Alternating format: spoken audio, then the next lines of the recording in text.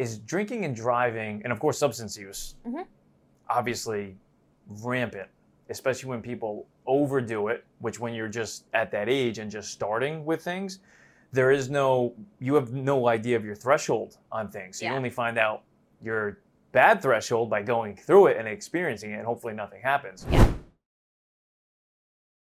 Decision-making in life is critical, especially when you're a teen. Bailey Bindle from SADD, which stands for Students Against Destructive Decisions, joins a podcast to share how their organization supports teens by providing a supportive network all ran by other students. Part 1 of a 5-part series, so let's do it. Too many days in the darkness without a glimpse of the light.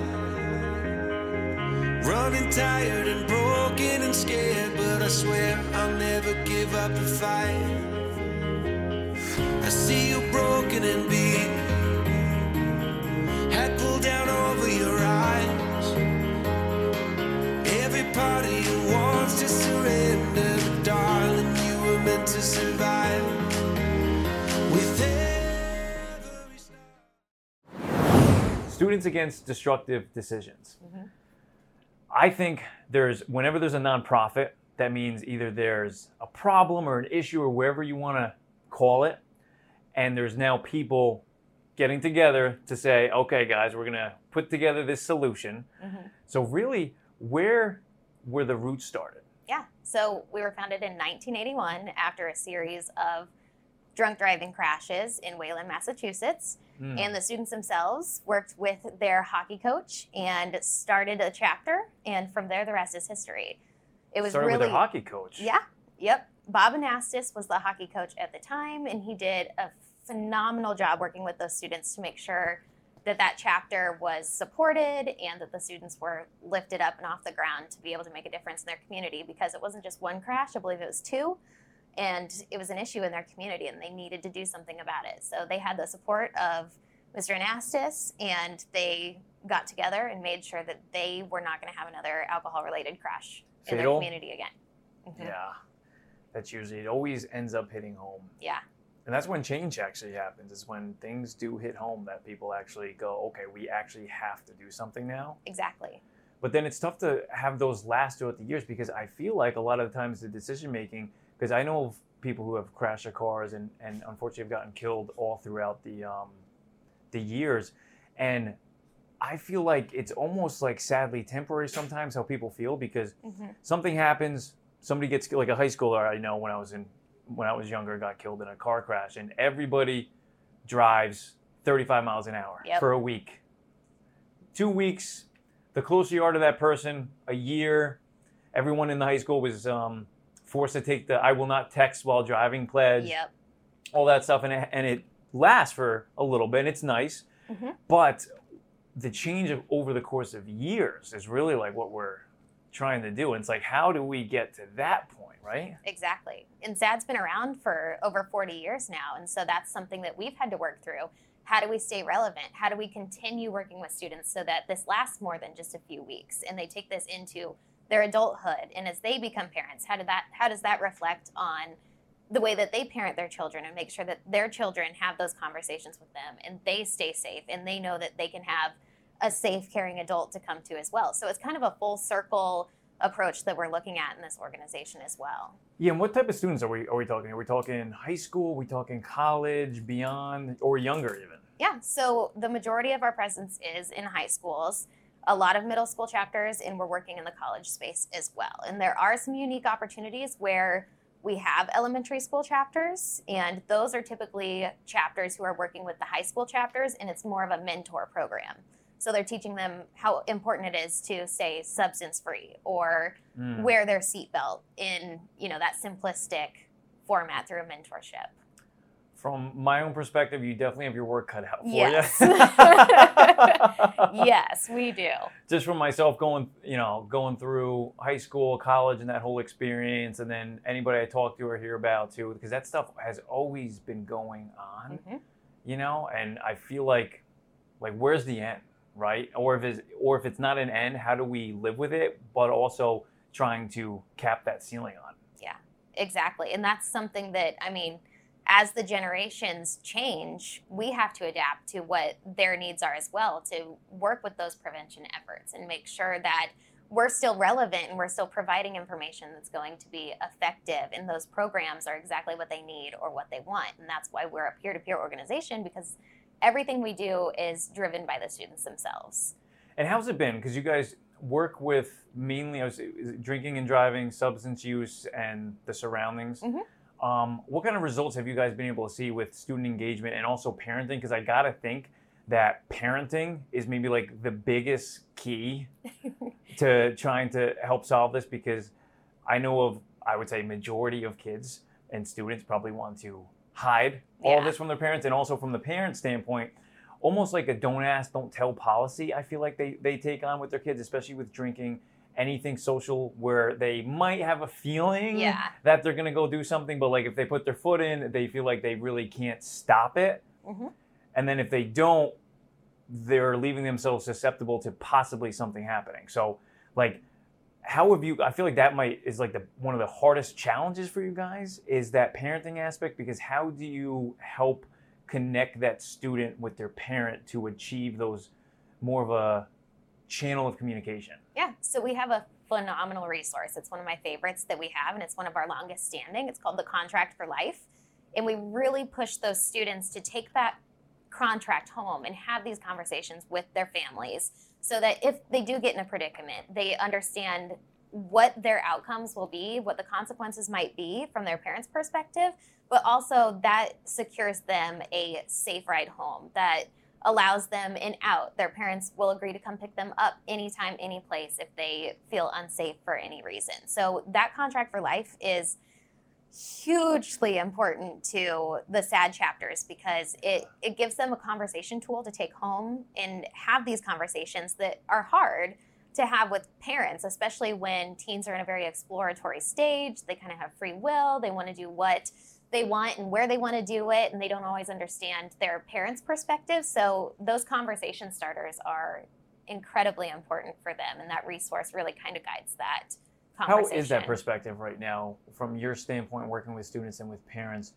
How is that line of communication, you would think, on the average high schooler or college student? Do you find that they even have some sort of communication channel set up intentionally like that? Because a lot of times you'll hear my door is always open, we're always here for you in a lot of the ways like that. But do you think that there is that open line of communication before you guys even get there? Yeah. If you would have asked me 10 years ago when I was a student in high school, I would have said no. But a lot has changed since then, and there's a lot more dangerous substances. There's more on the internet that we should be easier to hide things too. Afraid of. And I think teens, they recognize that, and I think they're a little scared too. And when we don't really know what can actually happen with the internet or with these substances, what do? So I think that they feel more comfortable in this day and age than they did 10 years ago. They do. Okay. Actually approaching their parents and having conversations about some of these things, because they can see if something happens in their school or community that is a tragedy because of something that they didn't know or understand, they're going to be more willing to have those conversations. And unfortunately, a lot of these nonprofits or these missions come from tragedy, but at the same time, there's a lot of great coming out of that with some of those prevention efforts and having these conversations. And it's also persuading students to become more comfortable with talking about this. And that's where the beauty of SADD chapters comes in, because the students themselves recognize these issues, they identify the problems in their community, and then they take action. So when they feel empowered to take action in their school and community, they're going to feel more empowered to have those conversations at home with their parents or their guardians, and actually make a difference in their own lives and the lives of their peers too. So that contract is a very good idea, by the way. It is incredible. It sparks a conversation without it actually being like the student having something hidden behind, like, well, what if something happens when meanwhile something did happen and they're trying to find out the consequences beforehand. That is a great idea, because at least you're like putting a plan into place a little bit. Does that ever spark some conversations of like, just it opens up the floodgates a little bit to where all of a sudden you're talking about drinking, even if it's underage, you're talking about sex, which is definitely a huge issue of having that line of communication with parents, especially son to parent or daughter to parent. Yeah. Huge topic that is a little bit harder to talk about than even like drinking and driving or substance use, because that, but like you said, you have to have a plan. Yeah. So what kind of conversations does that typically turn into with a student bringing that to their parent and saying, hey, like this is the contract, we're just kind of feeling our way out? Yeah.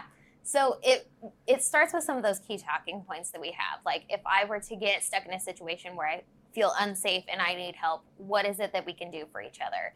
Is there going to be a consequence? What does this look like for both of us on our end? Because obviously everyone wants to feel safe and make sure that that student gets home at the end of the day safely, no matter the consequence. But in the same breath, it leaves it open for interpretation. So that contract provides some jumping off points that will then, like you said, it can open up the floodgates. So if there's something else that SADD doesn't typically cover that the parents want to talk about and have written into that contract, it's up to them. So it's kind of, we give them the jumping off point, and then from there, they can tailor it and have whatever conversations that they feel they need to have, because the way the contract is set up, it just allows them to start the conversation, and they will actually sign it, whether they do the virtual e-sign or if they do an actual paper contract. Both the parents and the students will sign it. So some sort of agreement is locked in, no matter what the topic or what issue area they're wanting to have that contract on.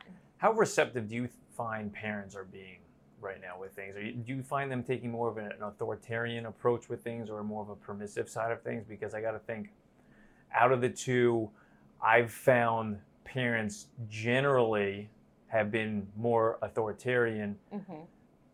But as we go further, with the years, they're almost forced to be more permissive, because there's just things you cannot hide anymore that are right in front of your face. It's almost like an intentional ignorance being the don't ask, don't tell policy of doing that. But then obviously there's a line of, well, how much freedom am I giving? Am I going to condone my underage son or daughter drinking? If I don't say anything, then they're going to do it. And if I say something, then they're going to do it anyway, but at someone else's house, and they're going to lie to me.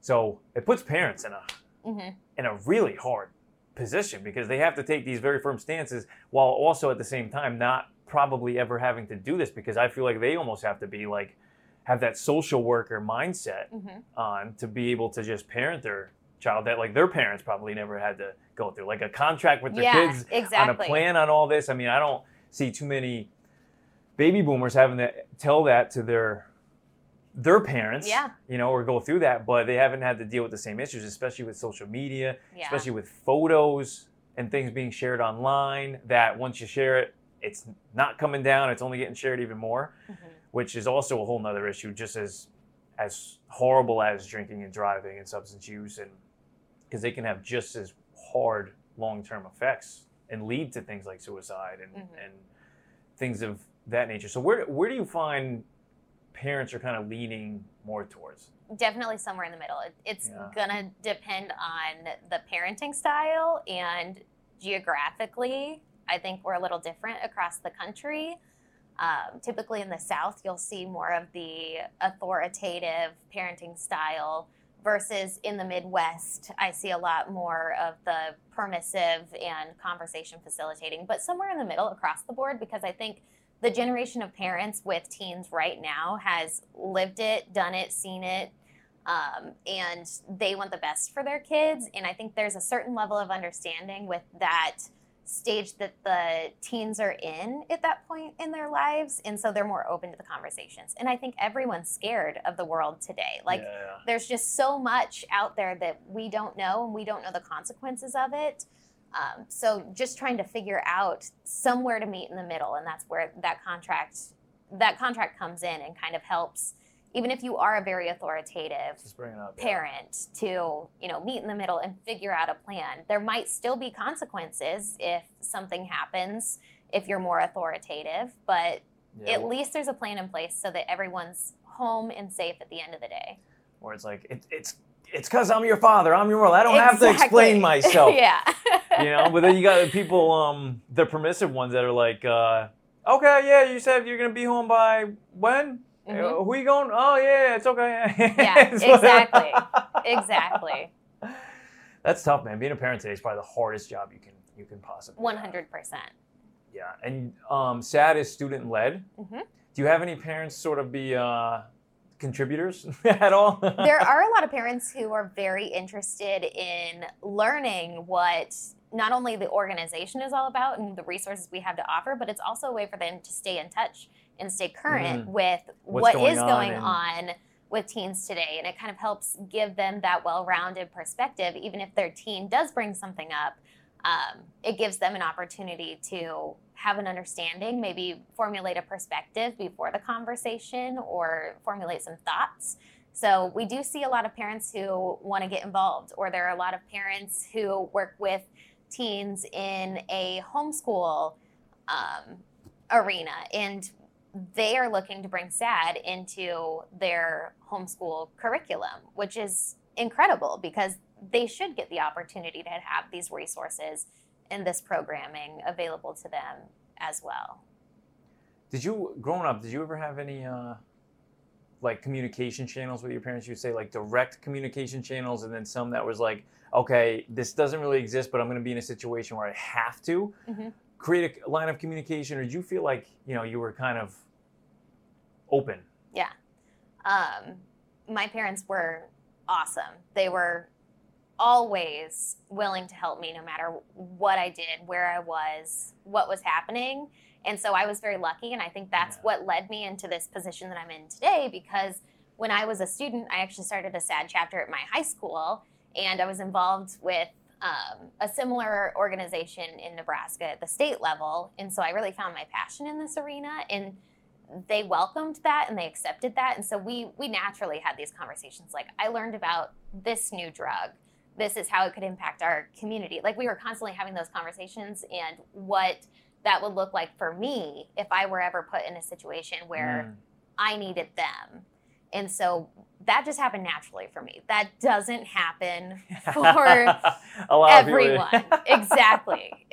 So I was able to take that and run with it. And I mean, I'm still around with SADD today. So that comes back to my parents and their parenting style, because I felt comfortable having conversations and learning and having someone who I knew I could rely on. Do you think the underlying issue with communication between parents and students is parenting style? Do you think that that's like a route where a student would be like, maybe I see how it plays out first.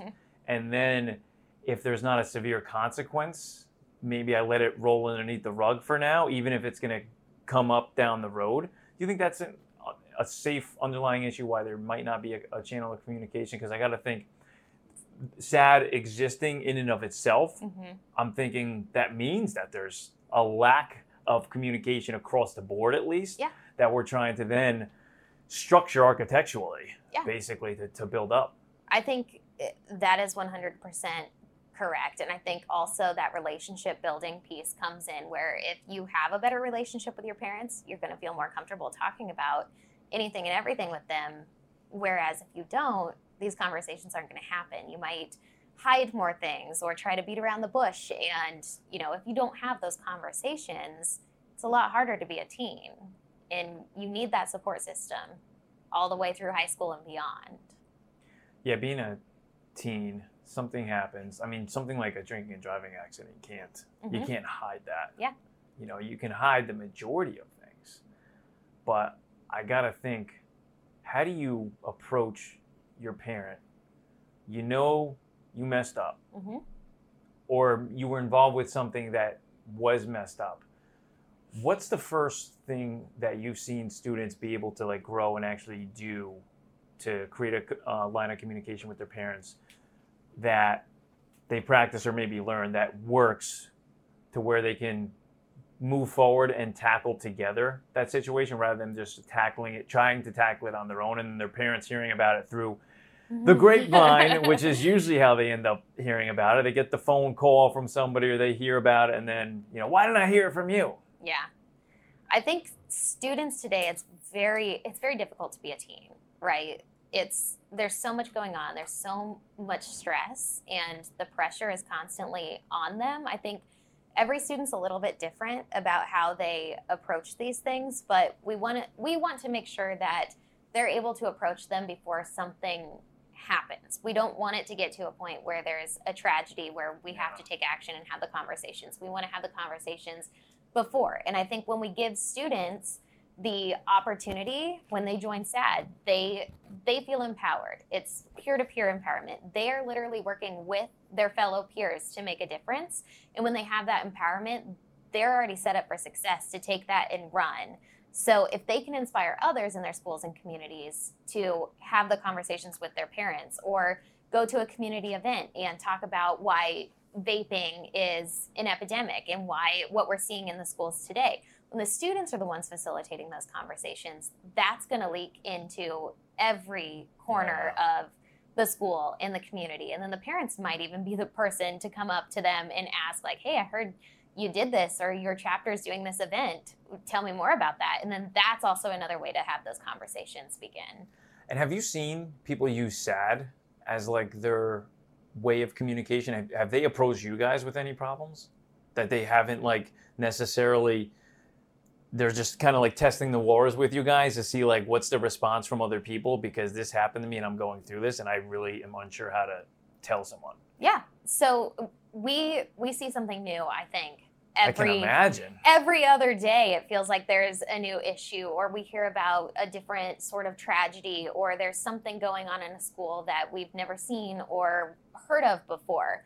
And so when we have those requests or those questions come to us, we look at that, we see what we've done in the past, and then a lot of the times we'll outsource to partners. So if there's a new mental health challenge and they come to us and they ask for a specific resource and we don't have it, we constantly have partners on deck that we can refer out to for those resources or who can get them connected to someone who can get them help. I got to think teen-wise, when I was a teen, what was going on? I'm like, drinking and driving was definitely a big thing. Mm-hmm.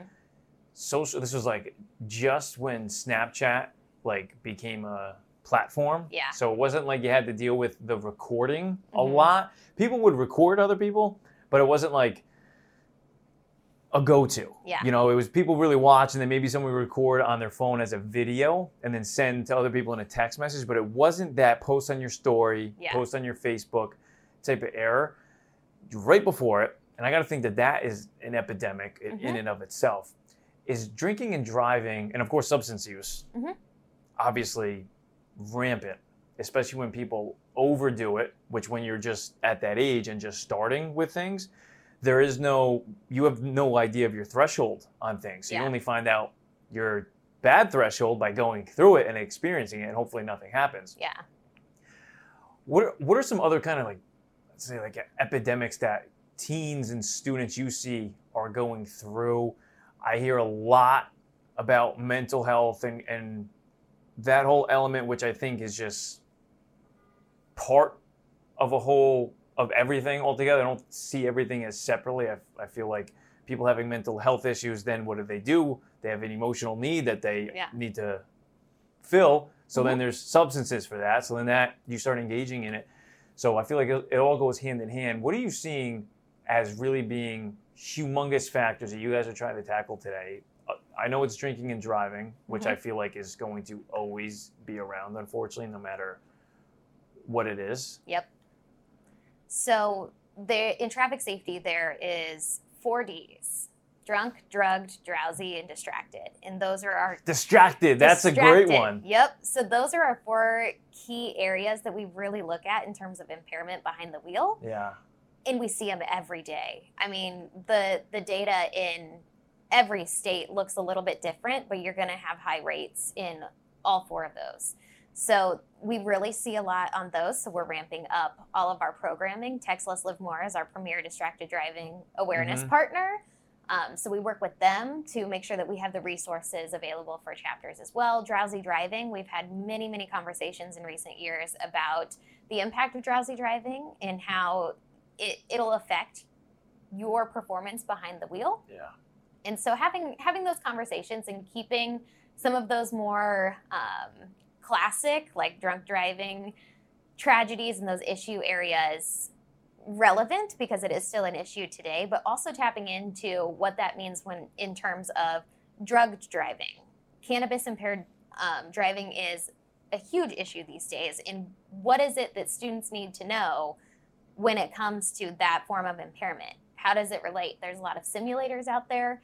There's a lot of partners and resources that we tap into. We created a cannabis impaired driving curriculum with AAA Northeast, and it's called Shifting Gears. Incredible programming on a very relevant topic, and that training has swept the nation like wildfire because everyone wants it, everyone's curious, and everyone wants to know the impact. So kind of looking at what those newer technologies are affecting things. Yeah, newer issue areas, what technology looks like, and how we can create productive resources to help educate students before something happens. That's the thing, and I feel like when things hit home, that's when real change, people are like, nope, all right, I've got to change something. That's why I love the simulators, especially because it might be able to put you there. Like, I remember growing up, they brought in like goggles when you were to show when you would be drunk, what your vision would see, which was like, it was a good start, but they didn't factor in the feeling of not being able to think. You know, like that might be your vision, sure, but like I have the goggles on and I'm sober. So it's like, yeah, like I kind of, you have your senses, but like your judgment. Exactly. And a lot of times we still use the goggles. We have all forms of impairment goggles. So even the drugged goggles as well today, but we still use those, but we make it more interactive. So we'll set up a course, or we have pedal carts where the students take that. It's more than just walking a line with the goggles anymore. We make it so that it's interactive and they actually have to be put to a task to perform that, because honestly, that's between that, because then they'll start getting nervous if I hit something. Exactly. Yeah. That or a virtual simulator are the two most realistic ways to get a feel for how that's going to affect your body. Yeah, also losing like a loved one to something like that too, because a lot of the practices that I've seen like implemented at high schools throughout the years was really like the scare tactic to try to scare you rather than let's have that person feel scared themselves by going through something, because that first person stuff really does change it, because that's really like the only way I feel like to really cause that change, because other than that you might do a week change or something like that, but then it just is like everyone else's diet change, you know, it's just exactly, it goes out the window. We have transitioned away from scare tactics, and we're working on more immersive experiences that actually have something for them to take away and learn from when we're implementing programming like this.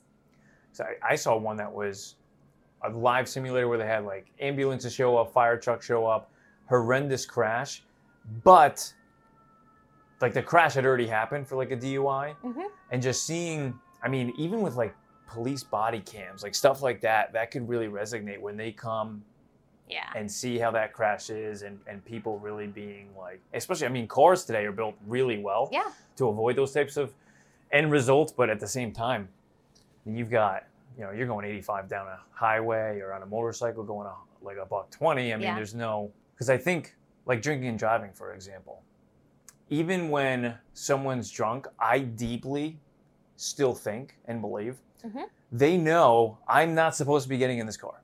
I'm not supposed to be driving. But they do it anyway.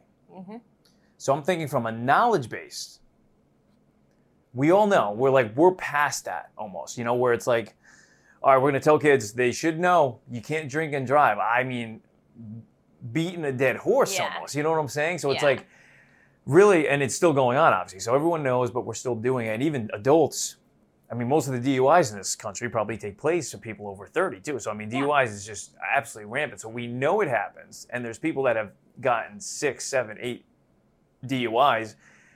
Like, that moment, right?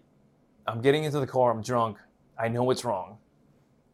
At that point, what could we do, or what do you see you guys already doing in trainings and speaking with students to solve that second of judgment, where as soon as that decision's made, it's over at that point, and it's just basically the dice are being rolled on the outcome of this. Mm-hmm. But that judgment on them, what could we do, and what do you see you guys doing to reverse that and go, no, I shouldn't be there, or that network of people having to where no, you're not getting in that car. Yeah.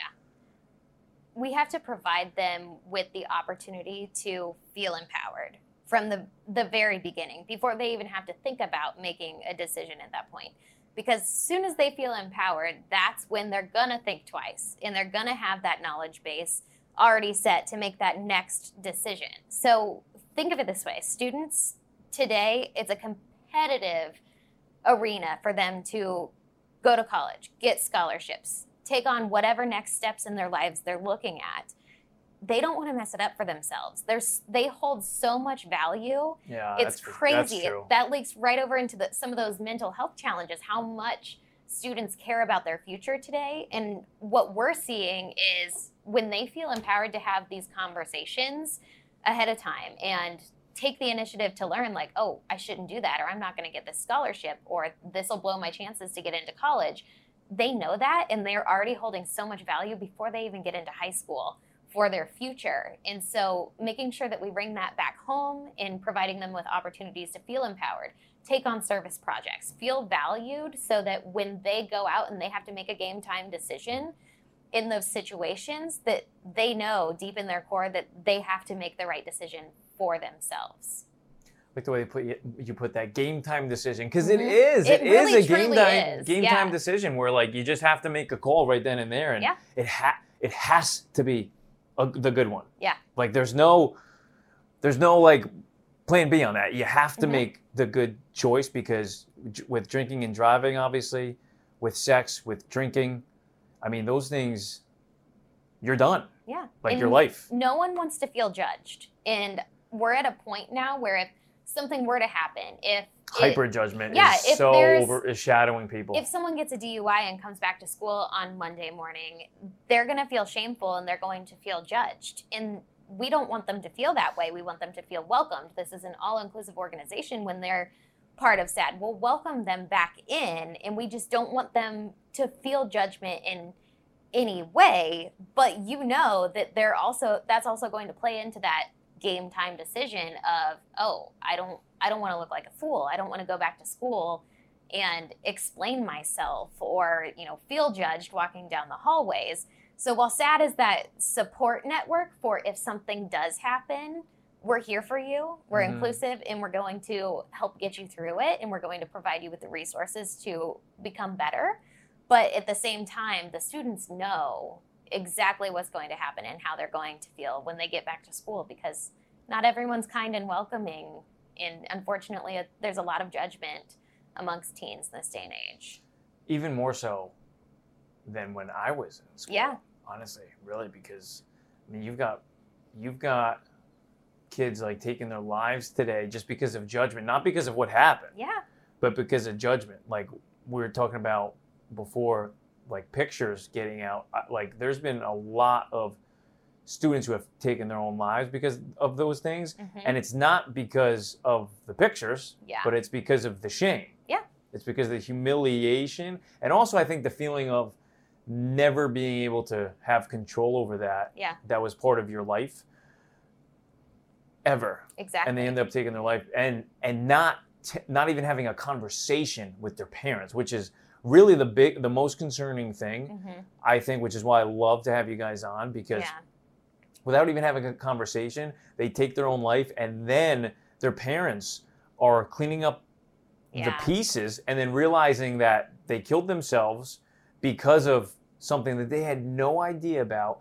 And they're now reeling in all of their students' remorse of themselves and loneliness.